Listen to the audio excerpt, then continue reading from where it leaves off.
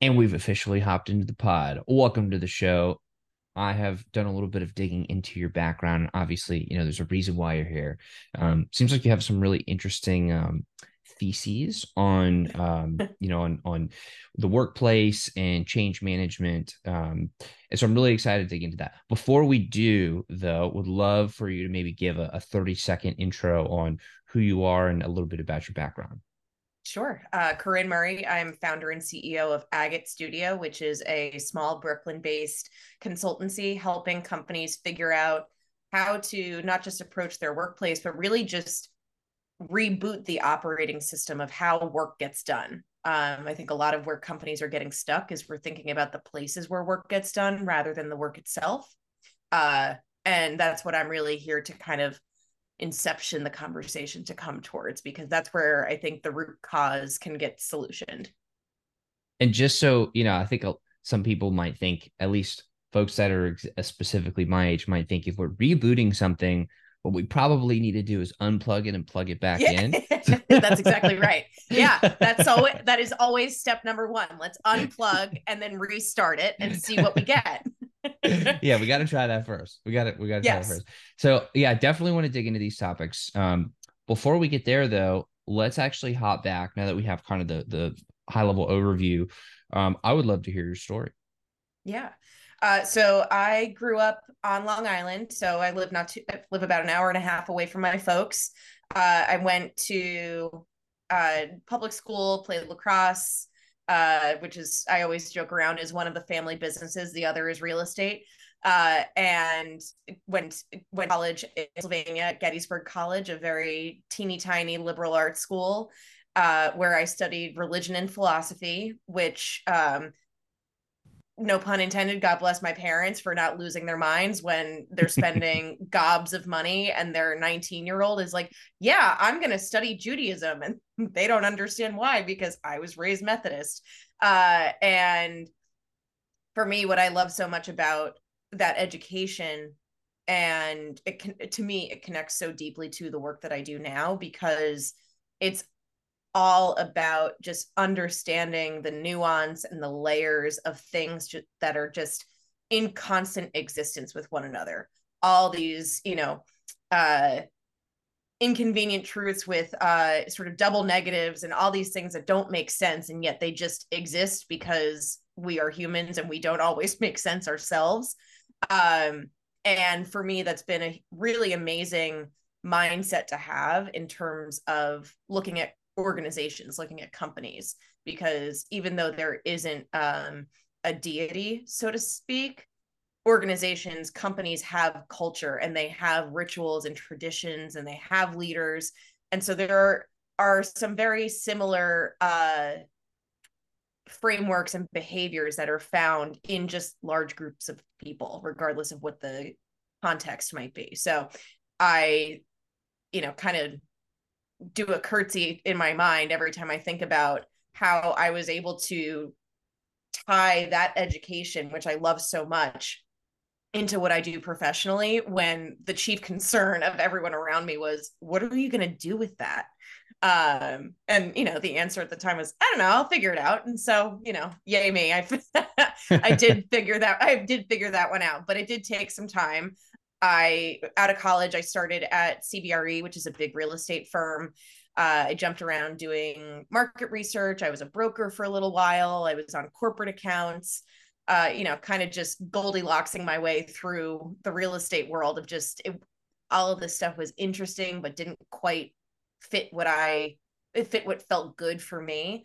And then I moved to American Express, which is where I actually had my first workplace job, and workplace strategy, really focusing on how people interact with space, not just the operation or the creation of space, like that relationship of humans, both on an individual basis and on a group basis, how they relate to space. It was really my first entree into this more macro thinking about how the workplace is a physical expression of the way the company treats its people or views its relationship with its people. And so there's a lot of really, really interesting sort of psychology and, normative things that come up in how companies create those types of systems and practices, which just once I got into it, the light bulbs were turning on in all the right ways. And then from there, I jumped around to Gensler, which is a big architecture and design firm. I was there for a very brief minute before getting scooped up by WeWork, and that was at the tippy top of its prominence and at the very, very bottom of its turn around the world before the pandemic. And I've worked at a landlord here in New York City. I've done a couple of other consulting gigs, and then I found myself wanting to go out on my own for a lot of reasons, but mainly this conversation around what the future of work is, what the future of work and places, the future of living, for those who really get poetic about it. It really starts with our relationship to work, which right now is deeply, deeply broken. And I don't think we can achieve this really idealistic and utopian idea of what the future of living is until we, roll up our sleeves and get into the gutters of like how we can improve our American society specifically's relationship to work, how it gets done, and what commitment really looks like, because hustle culture is not helping anyone. All right. Well, I'm very fascinated to dive into this. So, by the way, the thing that immediately popped in my mind when you're talking about corporations and religion, how there may not be like the almighty deity, but there's still a culture there. Yep. I immediately thought, yeah, but what about the almighty shareholder? That Mm-hmm. that could be a very easy parallel from there to there. Oh, Whilst totally. whilst shareholders may not be omnipotent or all powerful, there could be some correlations there. So Oh, I think that analogy still holds up. absolutely. And then, Mhm. I worked at WeWork. I worked for Adam Newman, and he was a very iconoclastic figure as a leader.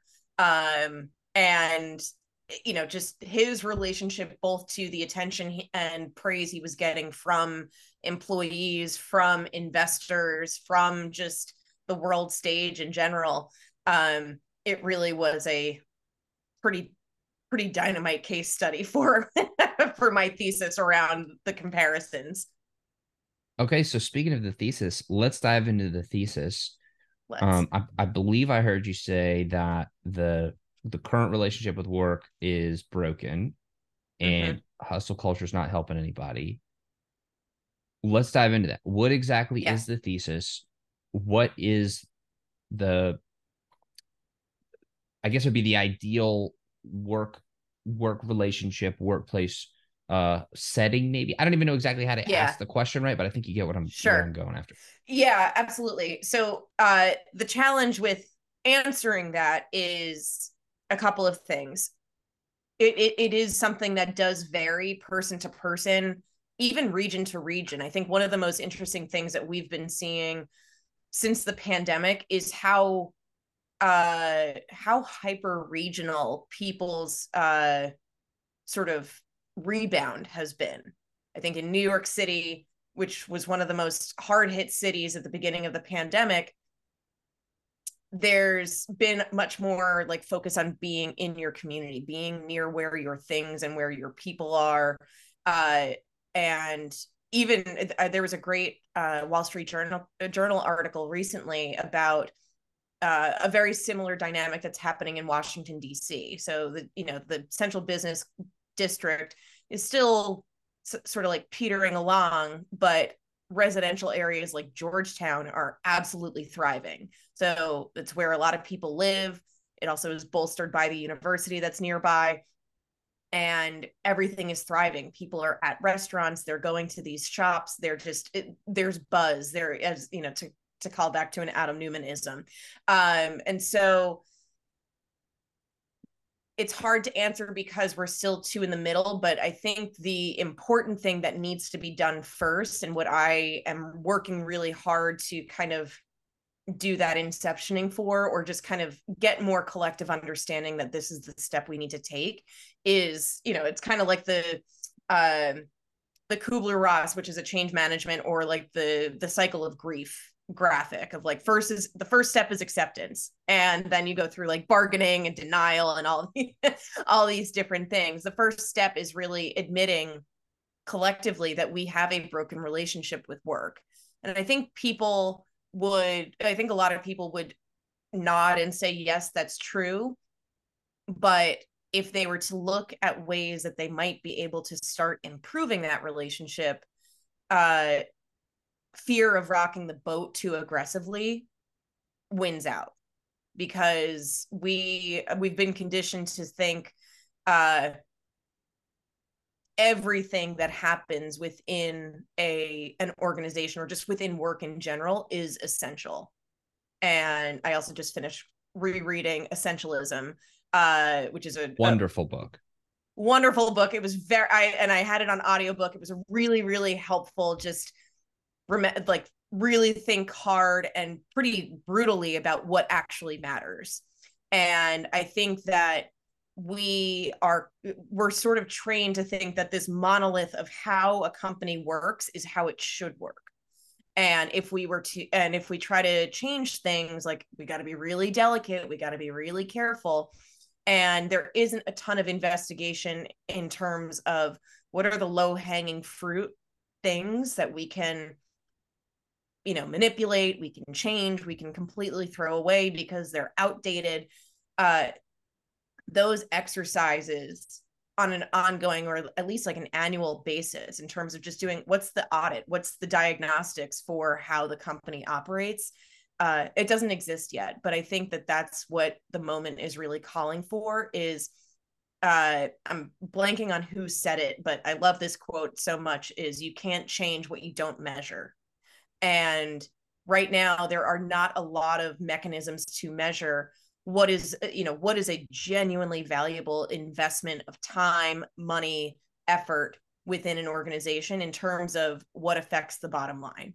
And so that's what I really am focused on, because I think that's the first really crucial step to move toward, whatever our own individual or, subculture definition of future of living looks like. So I'm still not 100% clear on what the thesis is totally yet. So I want to dig Okay. into this more. I think it was Confucius that said the first step is to call things by their right name. So like Yes. I want to really dig into this and be able to identify what exactly the thesis is. Maybe where we could start Mm-hmm. is on the idea that the current work stuff is broken. Okay. Yes. What exactly is broken and what do we mean by broken? Like Fair. let's really dig into that and get a We'll clear. wheel it Yeah. back. Yeah, Definitely. exactly. So I think that there are a lot of things that are broken. What are in my control, or things that I have the ability to influence, are a couple of things.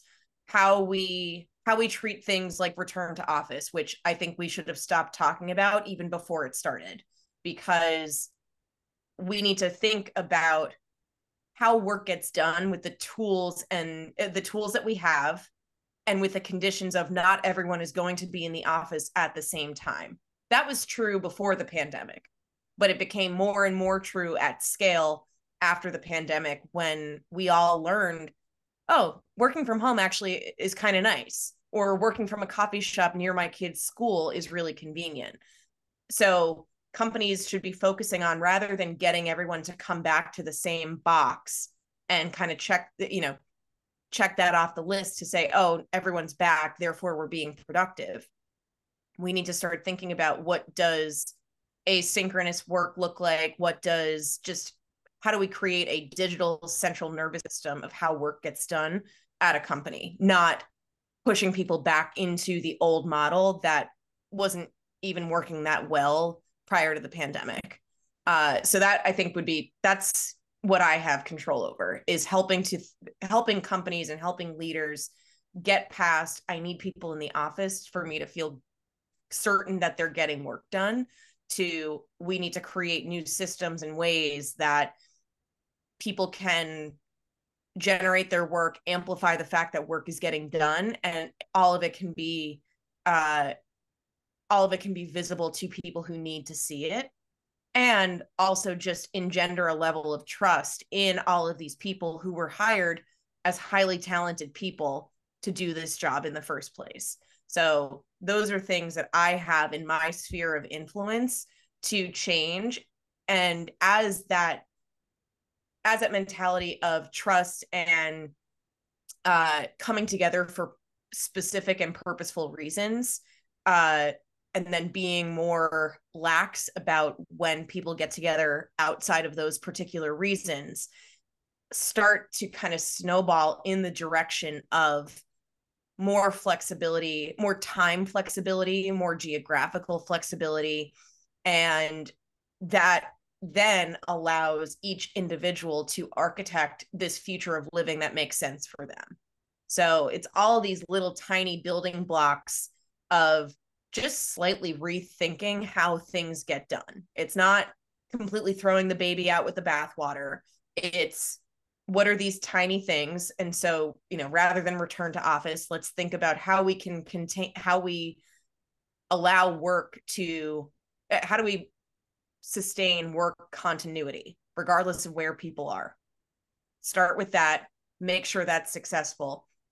And then you start to build in, these are the kinds of activities that, either based on research or just based on what we believe our culture is about, we'd like you to do those things in the office.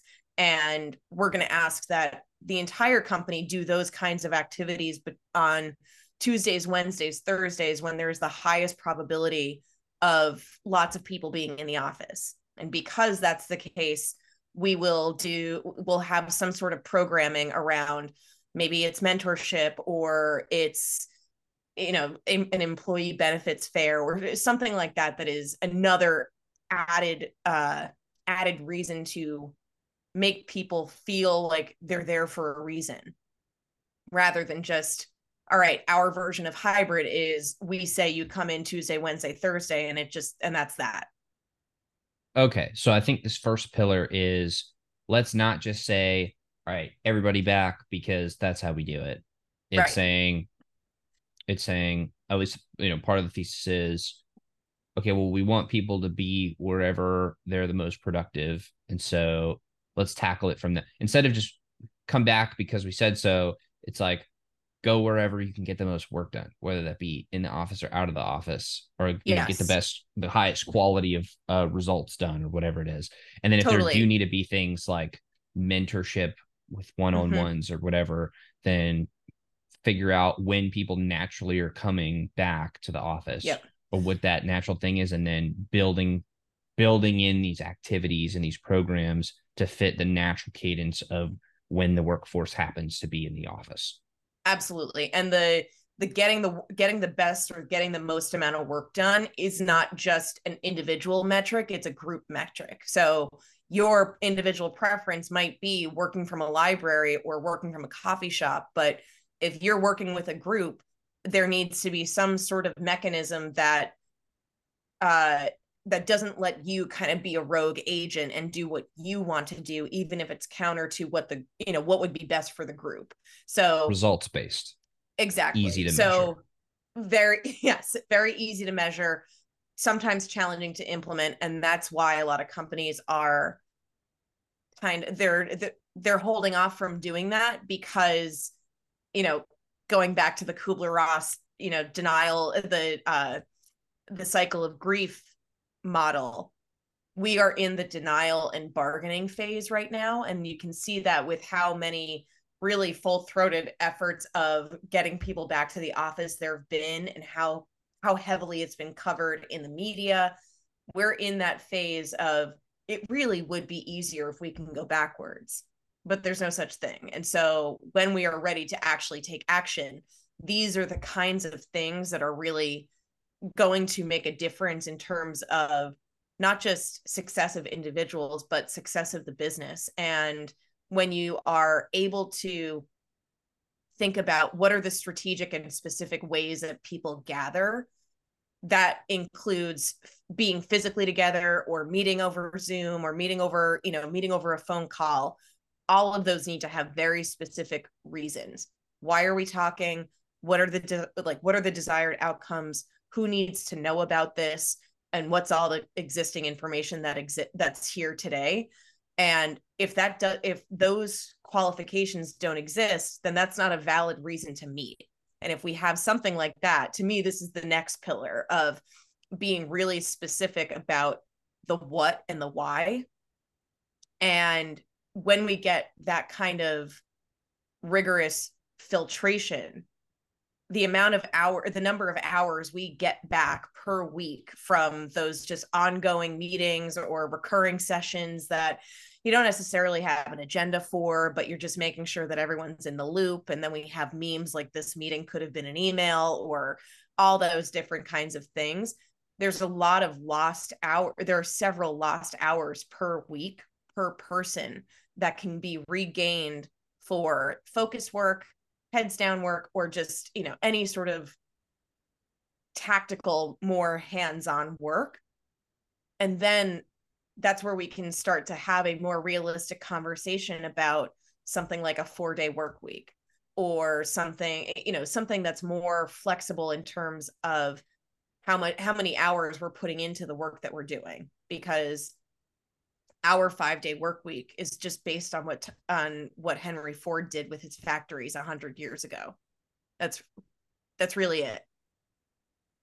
Well, wait a second. Now we're going. That's like, I feel like that's pillar 3 of a Okay. of a.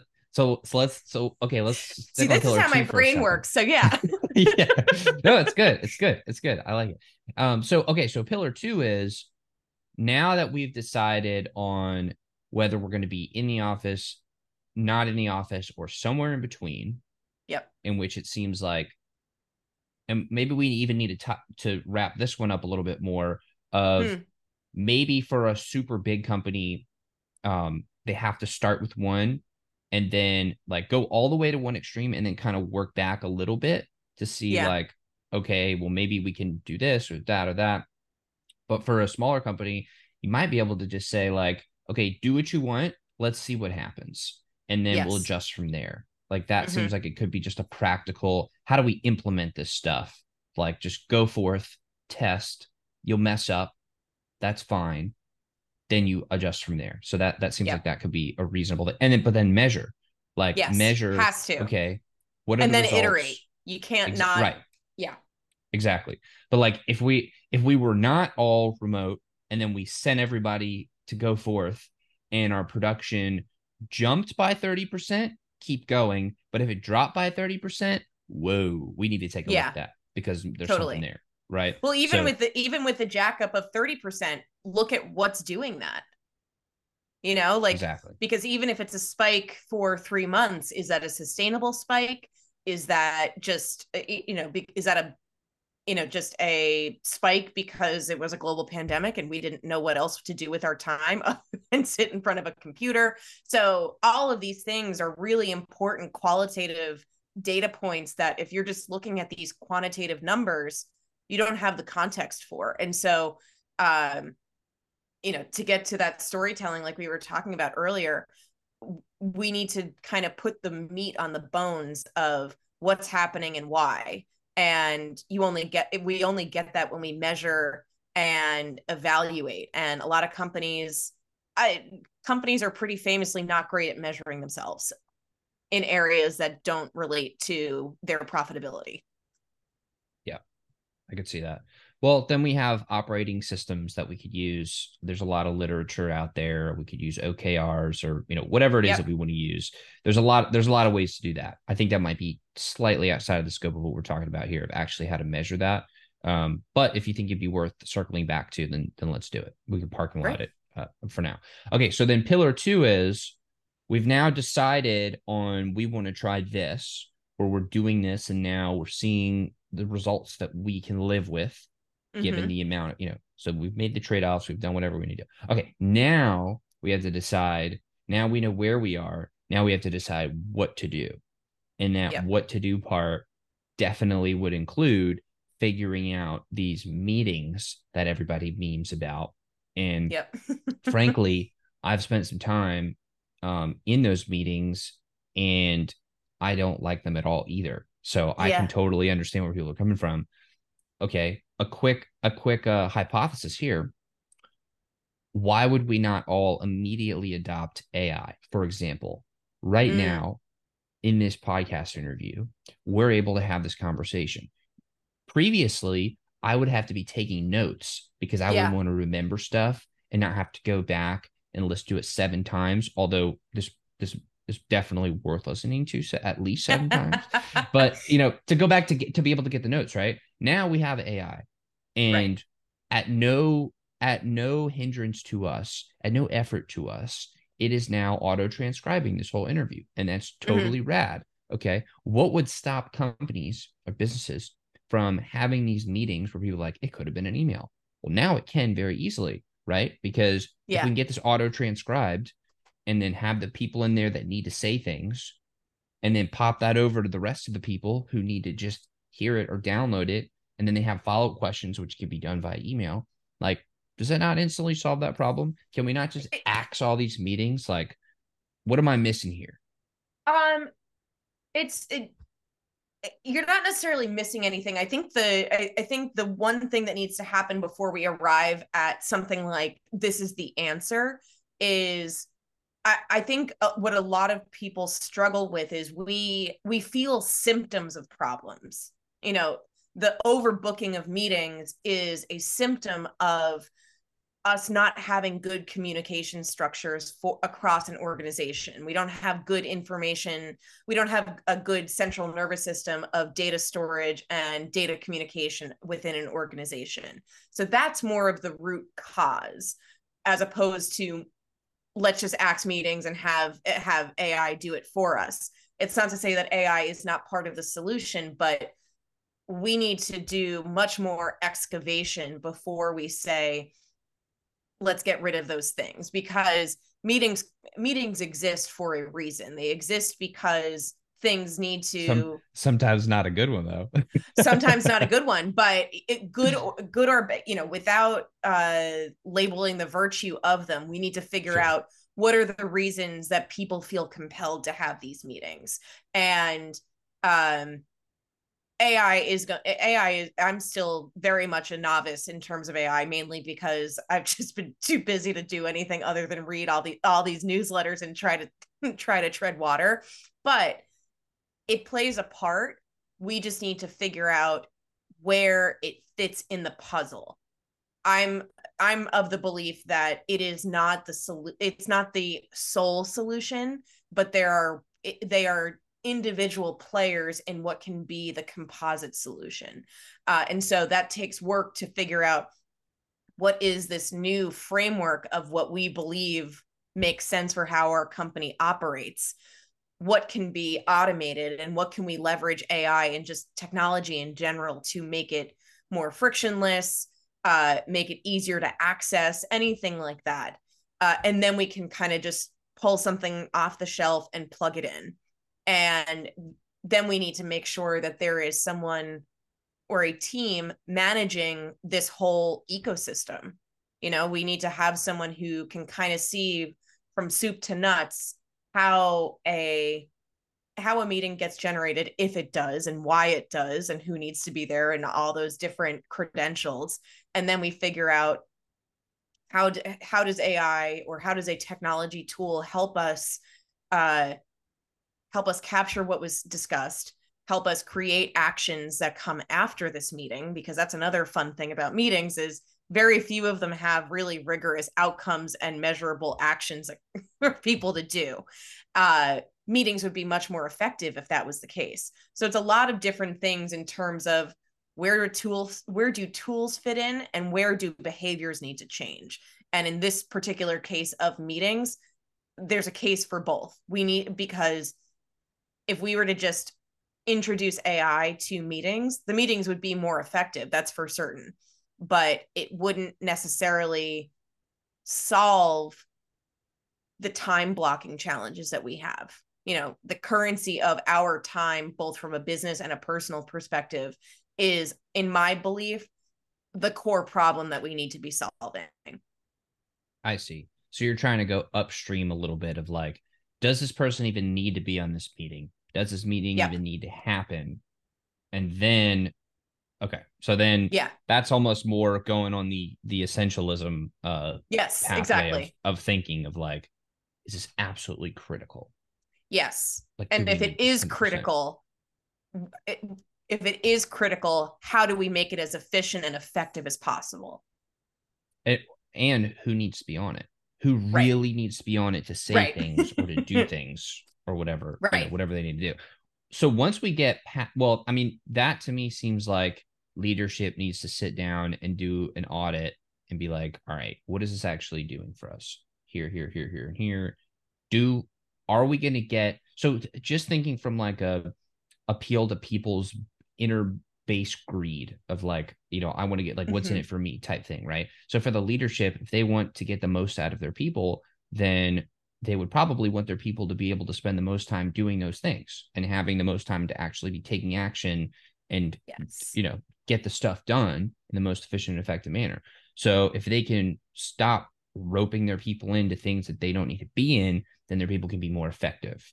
So maybe even Yeah. from that perspective of like, let's appeal to the lesser virtues, which we all have, and they all drive us. I think it was JP Morgan that said everybody has a reason for doing something, one that sounds good and the real reason. So let's appeal to the real reason so we can actually make Yep. lasting change, right? So Yes. okay, so that seems like a good way to get to, measure it, see if we can be more effective. Rip people out of the meetings. If you ever need them, you can call them back.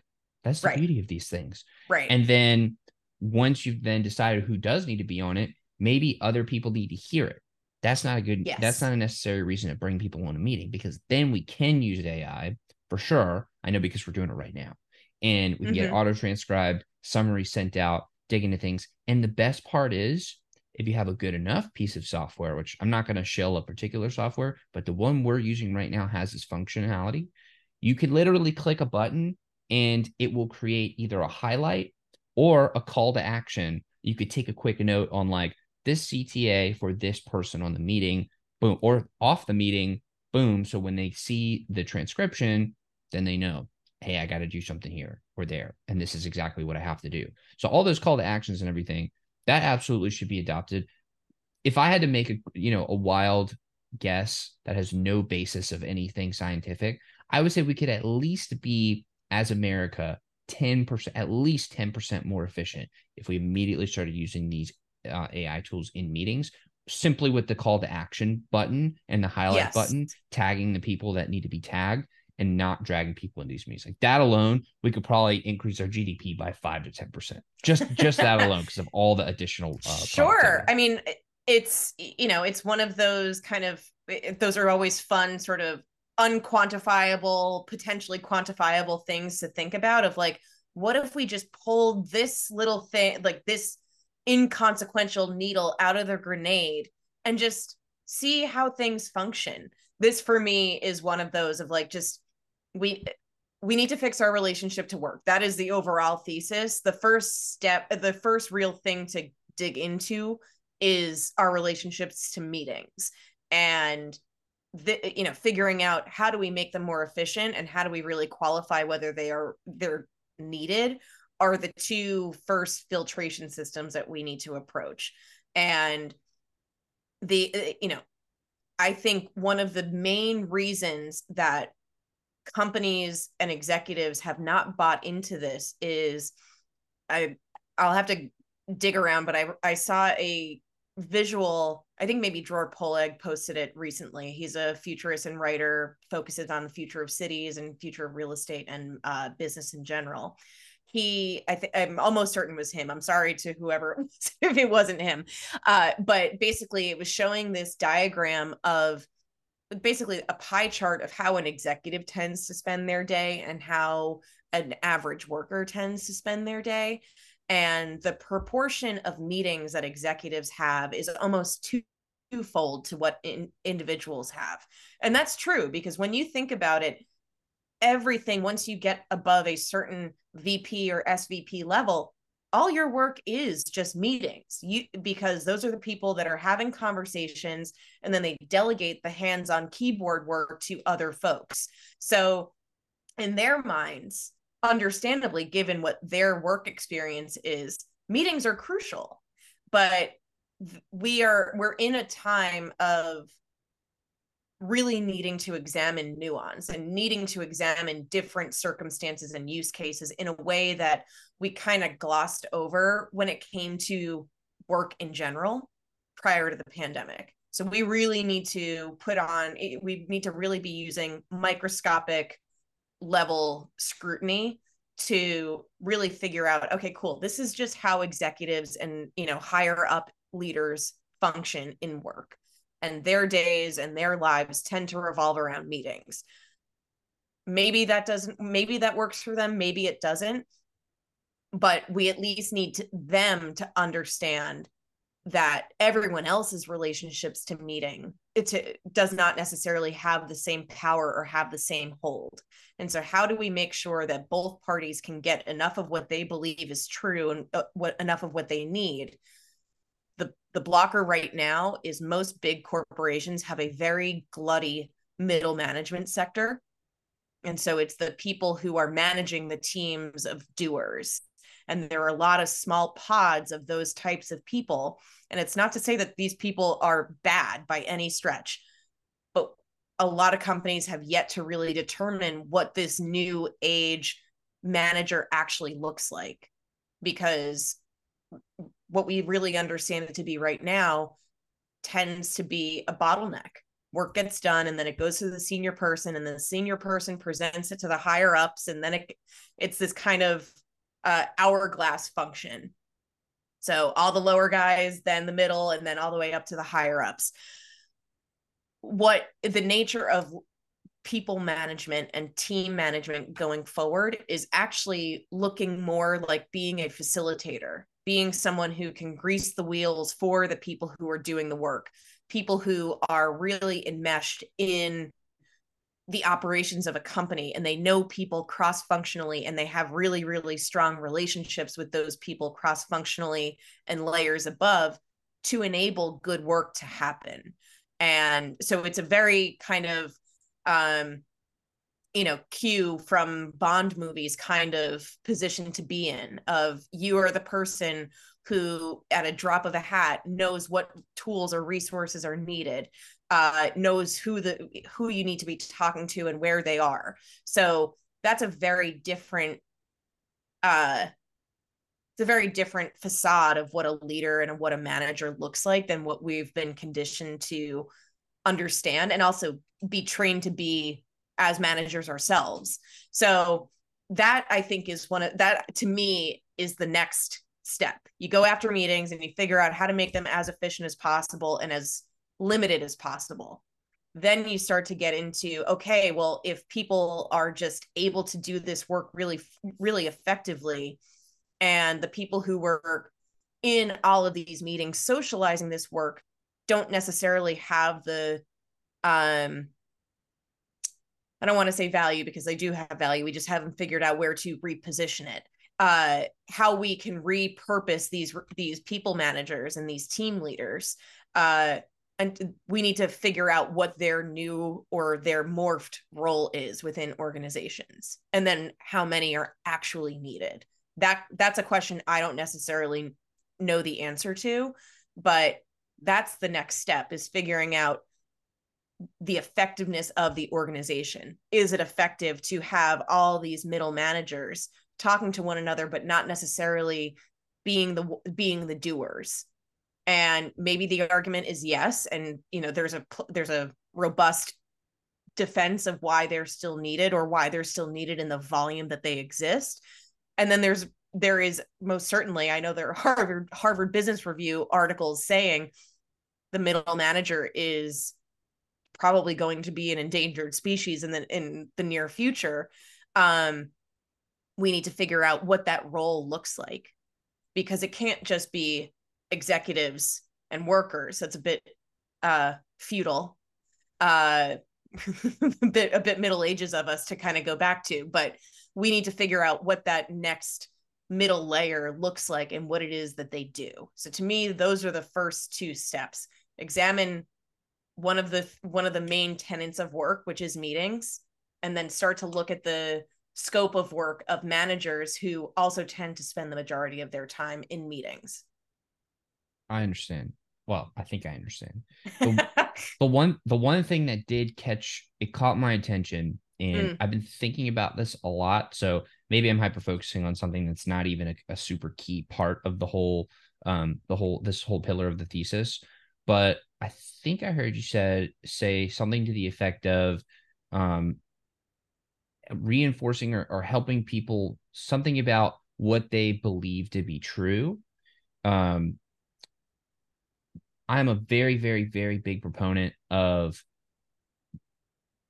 people absolutely deceive themselves. And a mhm. lot of things that we think to be true or we believe to be true are in fact not true. And because we're basing a lot of our then next level derivative decisions off of these base assumptions that are not true, we're totally messing up in big ways. And I'm sure I'm making the most mistakes with the greatest number of uh, opportunities for self deception that have been realized. Right. So, speaking mostly to myself, I almost think it would be more, not being the expert on this, Mm, I almost think it would be more effective to, instead of trying to reinforce what people think to be true, just so that they can feel comfortable, let's as a people decide that we don't want to think that we don't want to like that we don't need to feel like everything that we're saying is right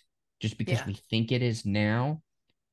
Let's instead seek to find the truth collectively and then move towards truth, because that way we don't have to argue like opinion versus fact, truth Yeah. versus what I perceive to be true but is actually not true, because those that's just inefficient. That just doesn't make any Yeah. sense. You know what I mean? So I that might I not be a do. core. Yeah, okay.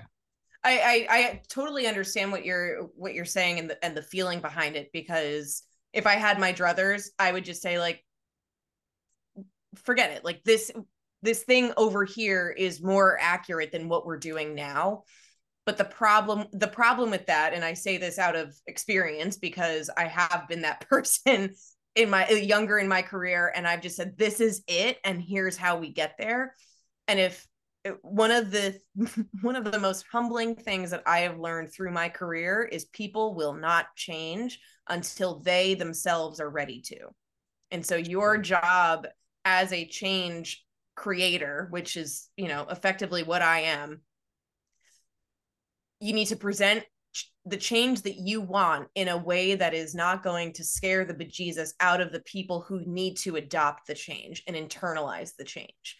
And so this is very much a, you need to meet these people where they are and recognize that wherever you are is light years ahead of where the average person undergoing this change with you will have been.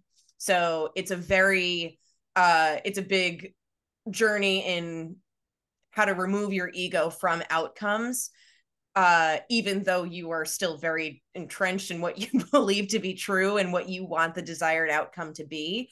Um, it won't work.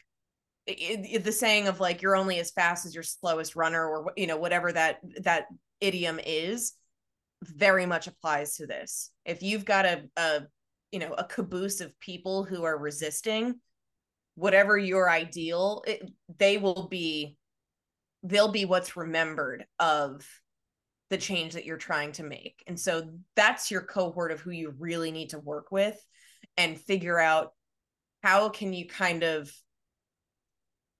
it's kind of taking on a mentality of delivering exposure therapy. How can you give them enough change that they can withstand and understand in drips and drabs, in ways that, this is why I go with a very low hanging fruit kind of logic, because low hanging fruit are the things that most people feel the pain of.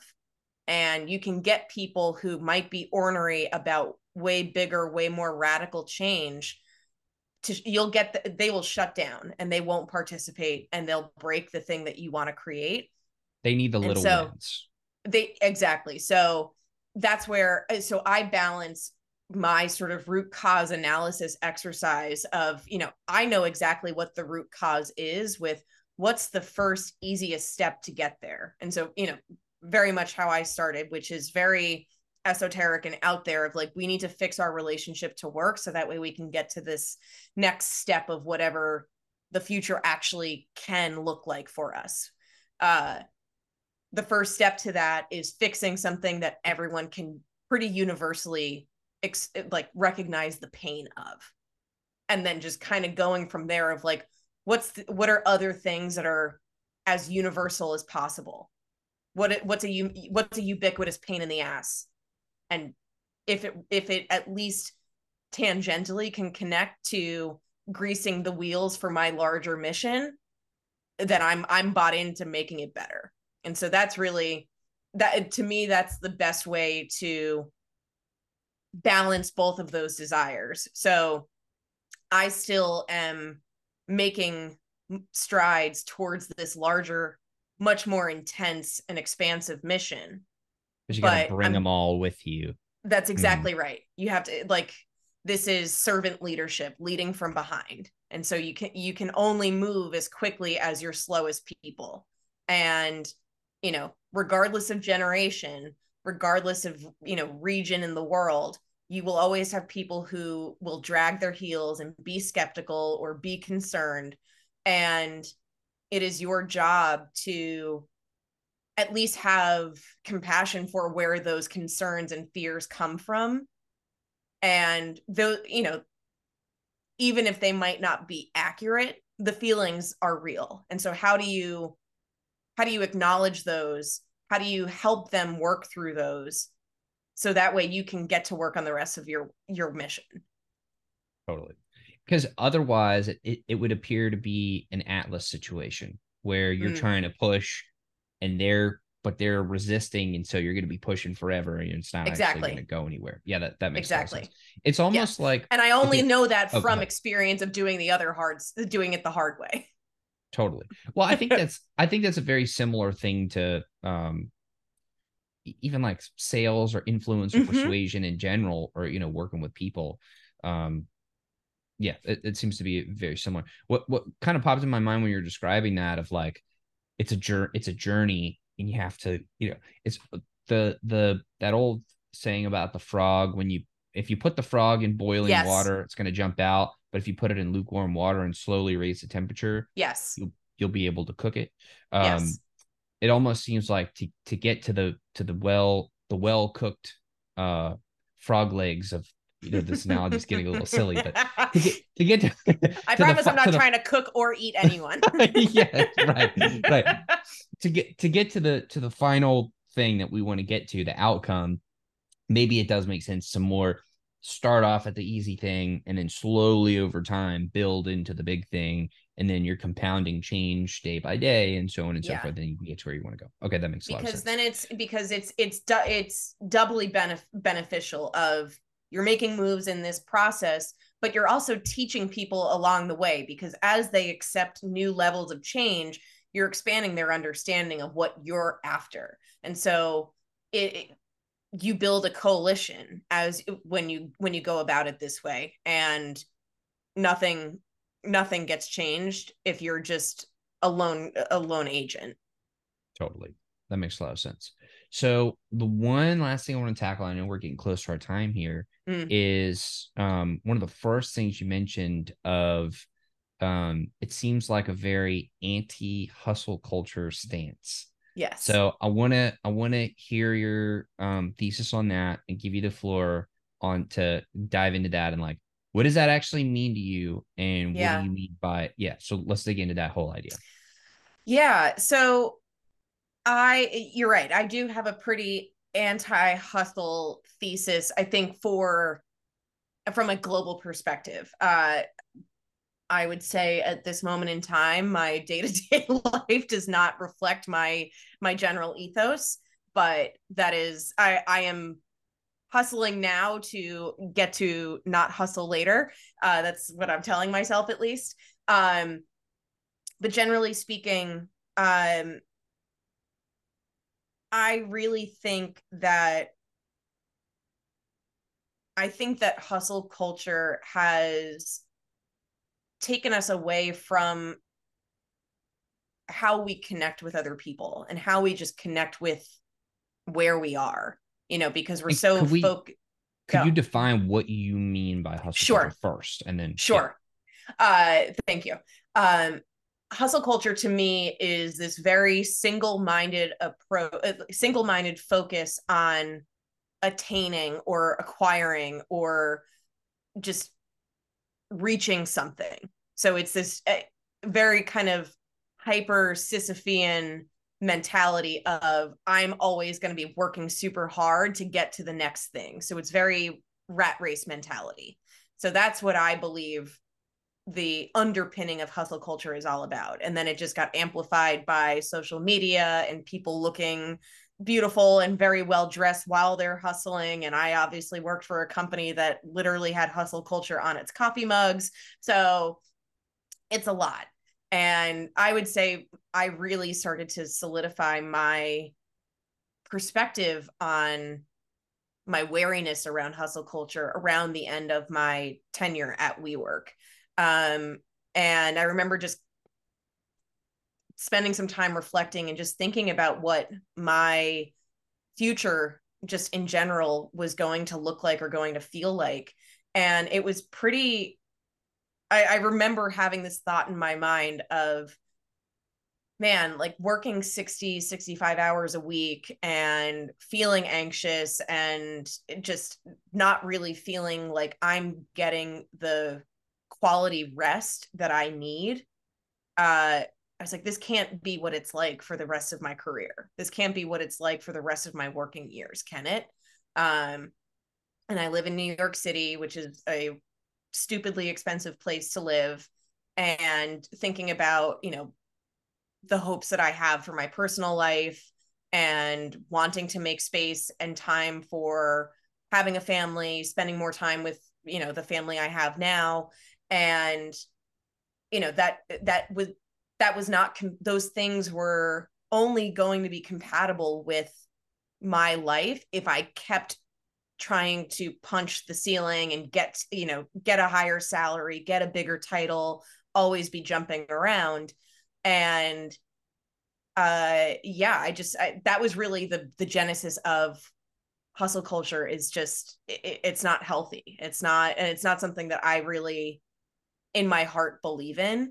And so I want to take this sentiment that I have about my own experience, who, I am a white woman in New York City. I have been really lucky with the work that I've been able to do and the jobs I've been able to get. And there are people who do not have the affordances that I do that are still subjected to this hustle culture, but for way less pay, commuting way further, not having the health benefits or just general benefits that I do. And so it's a really oppressive system when you take a step back and think about the consequences of it. And I want to prove that work can still be done and things can still be profitable and successful and effective while still being able to provide people with the time and the space and whatever geography they choose to create a life outside of work. And that's really the undercurrent to everything that I do. Is it should be up to me, work is still important, but it's not the only thing that is important in someone's life. There's this really good passage by Teddy Roosevelt, way back in, I think it was from 1913. Yeah. It may have been a speech or maybe something delivered, but if you look up Sagamore Hill, Teddy Roosevelt, 1913, is a really good passage.